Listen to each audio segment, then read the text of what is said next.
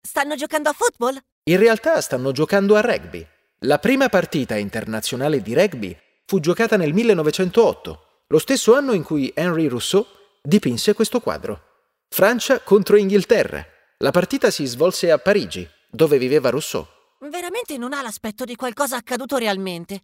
Il tizio davanti è altissimo oppure gli alberi sono molto bassi? Quella si chiama scala. La scala è la dimensione di un oggetto rispetto ad un altro oggetto.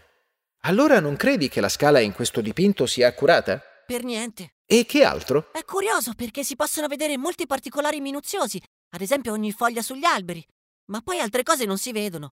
Ad esempio il terreno che è perfettamente liscio. Tutto è quasi troppo perfetto. È piatto. Tocca a me! Sembrano due coppie di gemelli e pare che indossino il pigiama.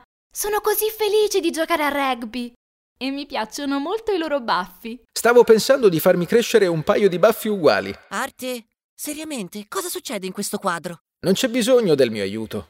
Voi due avete già capito tutto per conto vostro. Dici qualcosa? Vi dirò quello che le persone un tempo pensavano dei quadri di Rousseau.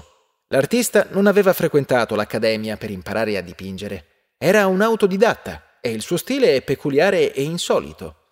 All'epoca in cui dipingeva i suoi quadri, alcuni critici d'arte affermarono che Rousseau era un pessimo pittore, per gli stessi aspetti che hai notato tu, le proporzioni in scala e il fatto che tutto appare così piatto. Ma molti artisti lo apprezzavano. Rousseau aveva il coraggio di vedere le cose in un modo diverso e di dipingere come gli pareva. E altri artisti ammiravano quella dote. Doveva essere un tipo in gamba.